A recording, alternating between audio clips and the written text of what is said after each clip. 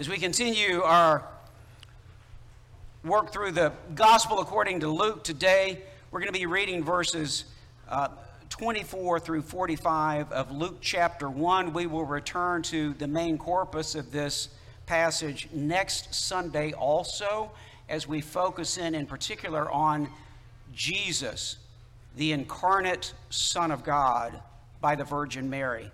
Today, a little more focus on Mary, so I'll give you that heads up as we turn to this scripture. Hear now God's word. After these days, it's the days of the Annunciation to Zechariah and his return home, his wife, Zechariah's wife, Elizabeth, conceived. And for 5 months, notice that, she kept herself hidden, saying, "Thus the Lord has done for me in the days when he looked on me to take away my reproach among people." Then verse 26, in the 6th month, that does not mean the 6th month of the year, that means the 6th month of Elizabeth's pregnancy. In the 6th month, the angel Gabriel was sent from God to a city of Galilee named Nazareth, to a virgin betrothed to a man whose name was Joseph, of the house of David. And the virgin's name was Mary. And he came to her and said, "Greetings, you who are highly favored, the Lord is with you." But she was greatly troubled at the saying and tried to discern what sort of greeting this might be. And the angel said to her, "Do not be afraid, Mary, for you have found favor with God. And behold, see, you will conceive in your womb and bear a son, and you shall call his name Jesus. He will be great and will be called Son of the Most High. And the Lord God will give him the throne of his father David, and he will reign over the house of Jacob forever. And of his kingdom there will be no end." And Mary said to the angel, How will this be, since I am a virgin?" And the angel answered her, "The Holy Spirit will come upon you, and the power of the Most High will overshadow you. Therefore the child to be born will be called Holy, the Son of God. And behold, your relative Elizabeth in her old age has also conceived a son, and this is the 6th month with her, who was called barren. For nothing will be impossible with God." And Mary said, "Behold, I am the handmaid, the maidservant, the slave of the Lord. Let it be to me according to your word." And the angel departed from her. In those days, Mary arose and went with haste into the hill country to a town in Judah. And she entered the house of Zechariah and greeted Elizabeth. And when Elizabeth heard the greeting of Mary, the baby leaped in her womb, in Elizabeth's womb. And Elizabeth was filled with the Holy Spirit. And she exclaimed with a loud cry, "Blessed are you among women, and blessed is the fruit of your womb. And why is this granted to me, that the mother of my Lord should come to me? For behold, when the sound of your greeting came to my ears, the baby in my womb leaped for joy. And blessed is she who believed that there would be a fulfillment of what was spoken to her from the Lord." This is the word of the Lord. Thanks be to God. Friends, the grass withers, the flowers fade, but the word of our God will stand forever. Amen.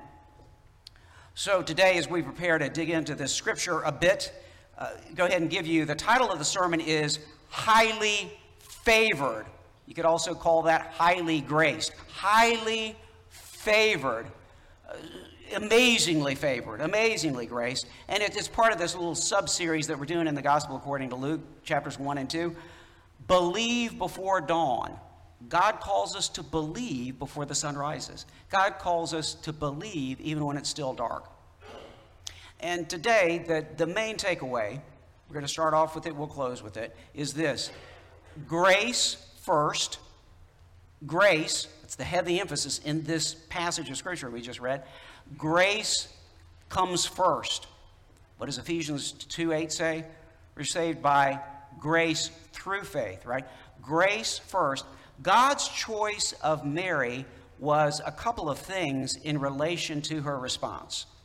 You'll need to fill in those blanks. Is it God's choice of Mary was because she was so good and did the following things, so God picked her out? God's choice of Mary was because he just knew and saw ahead that she was going to be really good, and so he just picked her out based on what he could see ahead since he's omniscient? Is that the way we're going to fill in this blank? Nevertheless, she models New Testament faith. So let's go to the first here. God's choice of Mary was before Mary's response. In Ephesians, the Apostle Paul tells us everyone who is chosen in Christ was chosen before the foundation of the earth. Let me make this clear. If you're a Christian, God chose you before the foundation of the earth. Mary was chosen before any response she made. And she was chosen beyond any response she made. In other words, there's nothing that she did that gets even close to the same league of the calling that she received from God. You don't stack these things up and say, well, they kind of balance each other out. She doesn't do anything to warrant this. So this is grace. This is the message of grace. If you're saved by God's grace. It's not based on what you did, what you're going to do, what you may do in the future, what you may do on this earth, what you may do in heaven. It's not based on that. It's based on God's grace.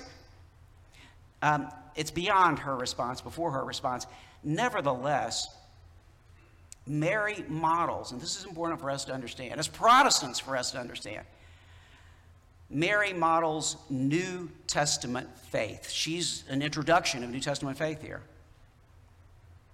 In God's supreme grace, all this flows out of grace now, she does something vis-a-vis God's word.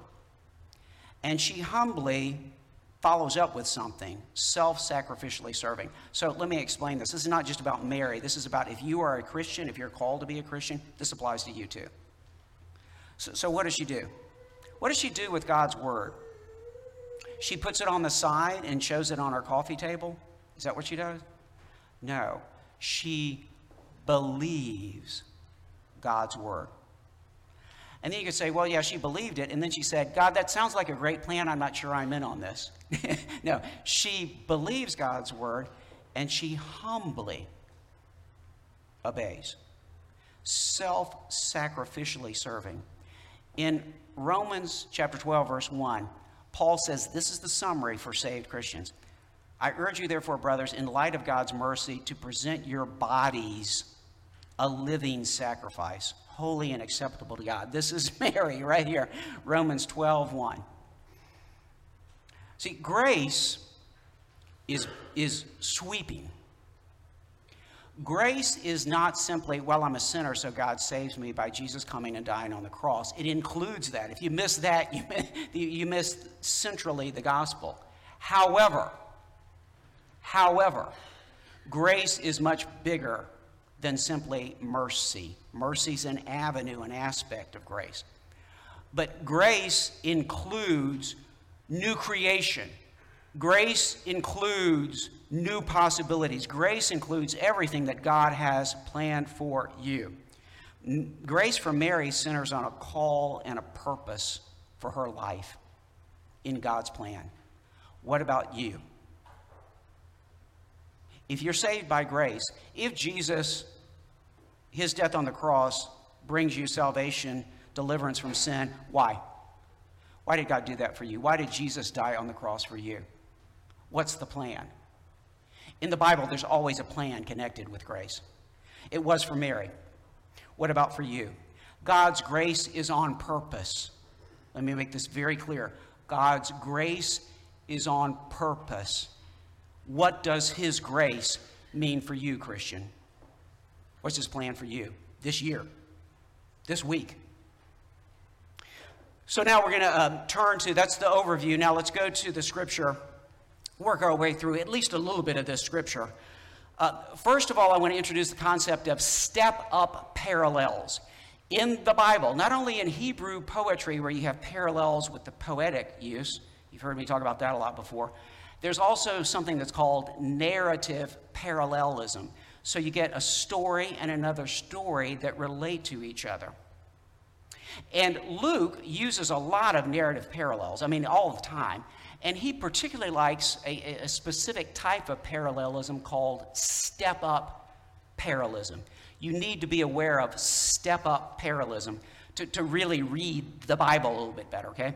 So here's the way it works. You get a first story that may be a pretty good story, and then you step up to one that's even better. Do you follow? Okay. That's what step-up parallelism does. The first turns out to just be the warm-up act. Have you ever been to a concert where there's a warm-up act that's pretty good, and then the big start? Okay, this is what is going on. In particular, to understand Luke chapters 1 and 2, we got this step-up parallelism relating John's story, Jesus' story, over and over again. John's parents, Mary. Annunciation about John, annunciation about Jesus. John's birth, which is pretty big, but I usually don't see tons of people holding candles when we remember John's birthday. But you know what? Christmas is a pretty big deal, right? So you get the idea that we got a step up going on here. And Luke just carries this through. John's circumcision and naming, we get that in Luke 1 and 2. Then we get Jesus' circumcision and naming, chapter 1, chapter 2. We get John's boyhood and growing up, some serious information about that, which is unique to Luke. And then we find out about Jesus and his boyhood. The only glimpse of Jesus and his boyhood really we get is from Luke. So Luke, by the inspiration of God, juxtaposes what God juxtaposed in the history. John, who's awesome, but Jesus, who is infinitely beyond John. So now, today, of course, we're looking at, last week we looked at the Annunciation to Zechariah about John. Today, we're looking at the Annunciation to Mary about this Jesus who's going to be born. There's one thing about this that hits us, though, and it's part of the gospel. To step up, God's word teaches us we often are called to step down before we step up. As the Bible says, as for instance James says, humble yourself before the Lord and he will lift you up. And we get this downward movement, just like we got a downward movement of the Son of God from heaven coming down and, to earth in our flesh, okay? We get this call for us in the gospel. So we're supposed to pick up on this. So let's talk about some parallelism. And we start off with some seeming step downs, okay? Steps down. So first of all, where do the two annunciations take place? Let's look at that. One we read about is in Jerusalem. Jerusalem is the central city in the Bible. Even when we look to the coming age to come, it's the new Jerusalem from heaven, right? Jerusalem is a big deal. How many times is Jerusalem mentioned in the Old Testament?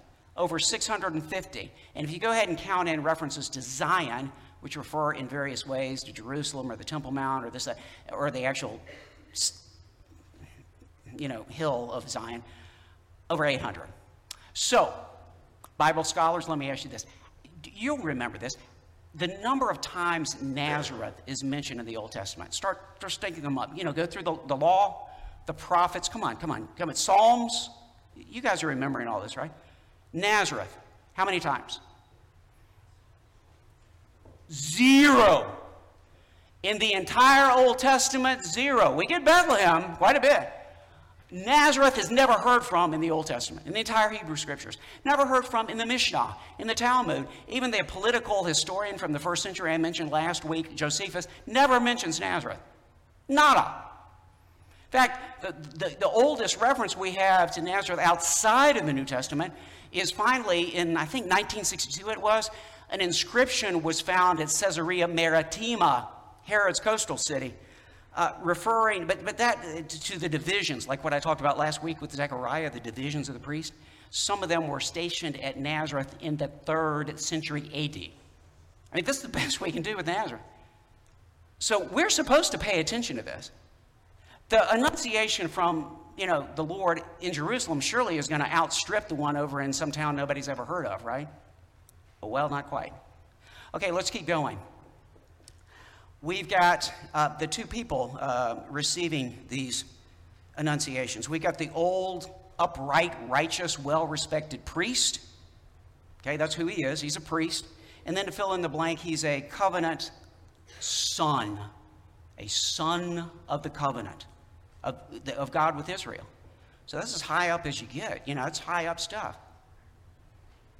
Women are not sons of the covenant by definition. I mean, they're under the covenant, but they're not sons of the covenant. So obviously, this man who's a son of the covenant, who, by the way, on top of that is a priest, clearly in the annunciation to him is going to be the topper, right?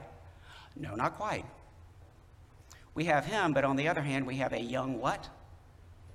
A woman who's started all kind of mission work and is now in her 30s, has been so faithful for the last 20 years.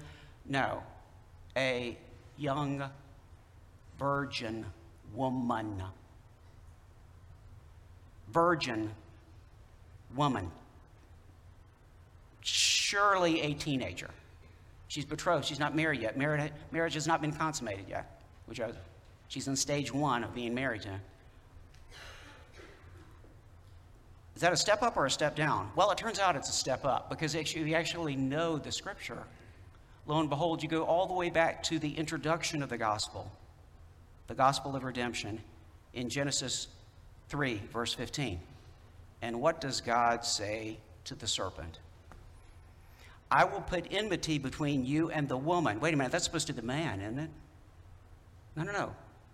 God says, I will put enmity between you and the woman. And I'll dig in on this next Sunday when we talk about Jesus, the incarnate Son of God, born of the Virgin Mary. Between your seed and her seed. Everywhere else in the Bible, it's the man's seed. What is going on here with this woman and the seed of the woman? Unless there's going to be no biological man involved. Just a little preview of next week. He shall bruise your head, and you shall bruise his heel. Also, Isaiah 7:14. Spent a lot of time on this with a couple sermons in the summer in July of 2021. You can go back and listen to those. We'll come back to this next week a bit. Isaiah 7:14. Therefore, the Lord himself will give you a sign. Behold, the virgin, young woman, who's going to be a virgin, shall conceive and bear a son, and shall call his name Emmanuel. Oh, maybe the woman is a step up in this case. First annunciation to Zechariah is where? I mean, the top of the top, right? The golden, gold-plated temple of God.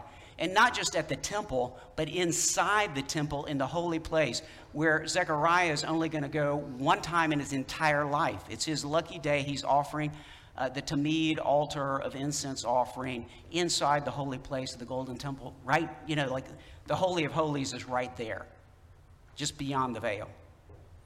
Well, surely that's going to be the top annunciation. Because where's the other option?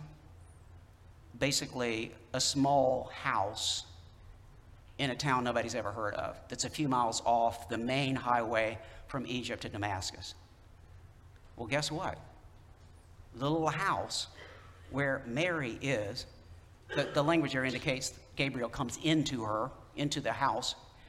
And if you've ever been to Nazareth before, you know under the Church of Annunciation, for instance, there's all those little bitty, humble houses that date back to the time of Jesus. I mean, little houses like, this size house, like he would call it a large closet, right? It turns out that's where it happens. As Coleridge brilliantly says, the goal of God's plan is not a place, but a person. So Gabriel's greeting to Zechariah and his greeting to Mary. Let's look at those. Gabriel simply appears on the right side of the altar of incense. Remember, that's on the south side. That's the right side. That's propitious, so that's good. Doesn't say a thing, though. And Zechariah is afraid. And then he starts talking. He doesn't say, "Hail, Zechariah, righteous priest, you've really done well," and he doesn't do any of that, okay? When he assures Zechariah, though, he says, "Your prayer has been heard. Elizabeth is going to bear a son." And goes on to say he's going to be the prophet who fulfills, Malachi chapter 4. I mean, coming as Elijah. It's awesome stuff. But to Mary, notice this, Gabriel appears and immediately greets her almost reverently. And they're all grace words. Kari, grace, greetings. You who are highly favored. And I emphasize that. I like the King James here because this karatomine is perfect participle. That's perfected in high level favor. Highly favored, highly graced. The Lord is with you. Not the Lord may be with you. If you do really well, the Lord flat out right now is with you. I mean, is with you. And the angel said, "Fear not, Mary, for you found favor." There it is, Karen, grace. Okay, it's grace all over this passage. Grace all over. With Mary, the sovereign grace of God is simple and unrequested. Notice this, Zechariah is praying the mercy prayer of Israel at the Tamid. Probably earlier in his life, he and Elizabeth prayed innumerable prayers for a child. Gabriel seems to be responding to one or both of those things. In this case, Mary has not asked for any of this. God has decided. It's unmerited and unrequested grace. Through the first Annunciation, God calls Zechariah to believe and father a miraculous child via a barren woman whose womb is going to be opened, in a conception story that has multiple parallels with really some of the high point pivots of the Old Testament. Abraham, Sarah, Isaac. Manoah, his wife, Samson. Hannah, Samuel. That's an awesome story. And no question, it's a great tradition. But through the second Annunciation, the one to Mary, God calls Mary to believe and to risk everything. I mean, her reputation, possibly her life, be stoned to death, all kinds of stuff, and to give herself as mother in some kind of conception. Well, what are we talking about there? What should we fill in the blanks on that? For some kind of son. Okay. God's calling Mary to do something that's never been done before. This is an unprecedented. Nothing like this, even close to this, in the entire Old Testament. Thousands of years, unprecedented, unique conception for the, and that's all caps, the unique son. Would you believe if God called you to do something that's never been done before? Would you give yourself for it? That's what's going on here. Mary's question, her question is different. I talked about this last week. The Greek language it's very different. I mean, he's saying, according to what am I going to know this? That's what Zechariah says to Gabriel. This time, Mary just says, how's this going to happen? I'm a virgin. She's not questioning God. She's asking a simple, basic question. It's different than Zechariah. And, of course, we've already seen Gabriel's dealing with her differently. She's under a different calling, this virgin young woman. Gabriel's response, totally different. And notice, Gabriel never pulls his name or his rank on Mary. He does when he disciplines Zechariah. I am Gabriel. Do you not know who I am? I stand in the presence of God, and I'm delivering a gospel to you that you're not believing. So you're going to be quiet until the baby's born. Gabriel never even pulls his name with Mary. Here's how he responds to her. Well, here's how it's going to happen. The Holy Spirit will come upon you, and the power of the Most High will overshadow you. So the Holy One being born will be called Son of God. The Holy Spirit will come upon you. That is the same language that Luke uses later in Acts chapter 1, verse 8, when he's quoting Jesus, who's preparing his disciples for Pentecost. And he says, but you will receive power when the Holy Spirit has come upon you. Okay? Well, what about the power overshadowing? The power of the Most High, by the way, that's a reference to one of God's names in the Old Testament. It's El Elyon, God Most High. So that's there. That's the term that is referenced to Melchizedek, the great priest. The power of the Most High will overshadow you. In the Transfiguration, after Simon Peter is kind of being a little bit clumsy the way he does, and he's talking too much, and Jesus is transfigured, Moses and Elijah there, and Simon Peter says, let's build a tabernacle, one for you, one for Moses, one for Elijah, because y'all are obviously the big three, and he's getting it totally wrong. And the glory of God apparently envelops in a cloud Peter, James, and John. So there's that envelop, same verb there. And it's episkia, okay, overshadow. But then also in Psalm 91, verse 4, in the Greek Septuagint, the Lord will cover you with his pinions. He will protect you. He'll be your shield and your buckler. So it means not only to envelop, but also to protect her, to make her safe. And then she gets a sign. Zechariah's asking for a sign, she gets one. And behold, your relative, Elizabeth, in her old age, has also conceived a son, and this is the 6th month with her, who was called barren. For nothing will be impossible with God. You get that? Is anything impossible with God? Answer me, folks.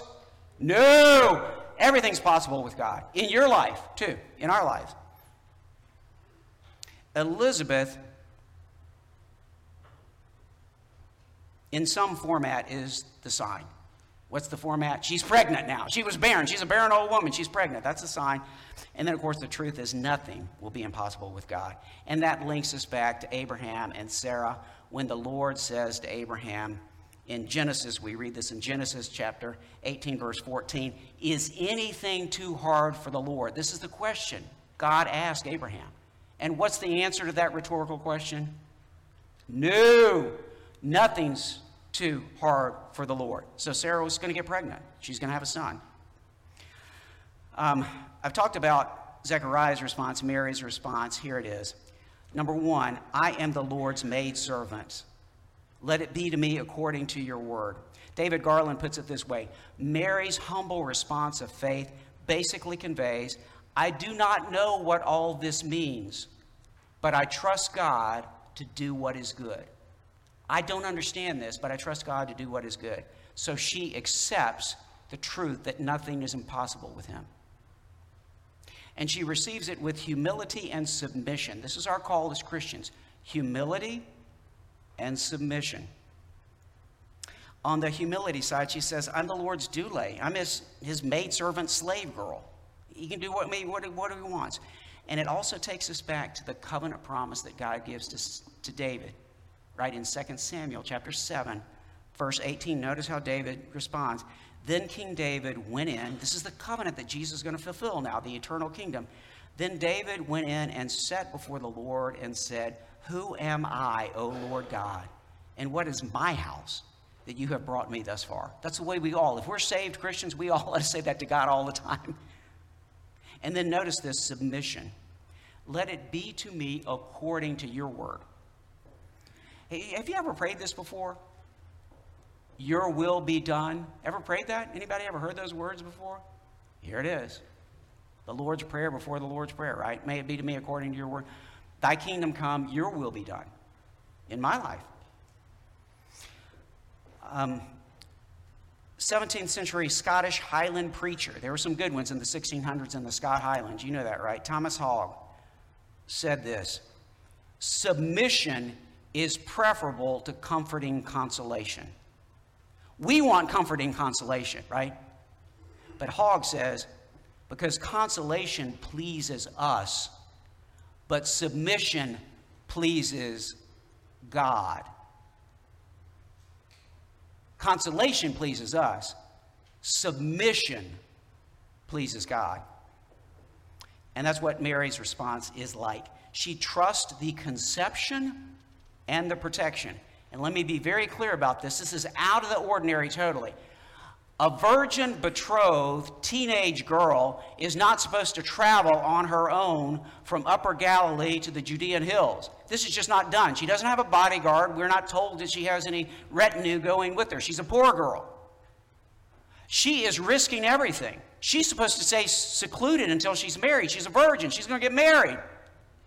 But you know what? She totally believes the conception, and apparently it must have happened very quickly, let's put it that way, because she goes in haste during the 6th month. Remember, the Annunciation is during the 6th month. During the 6th month, and like early in the 6th month, because she's going to stay with Elizabeth for 3 months, and John hasn't been born yet, and then she leaves Elizabeth apparently shortly before John is born. So ladies, you'll understand this, right? She does not wait a month or a little bit more than a month to find out if she's pregnant or not. Do you hear what I'm saying? She goes immediately in haste.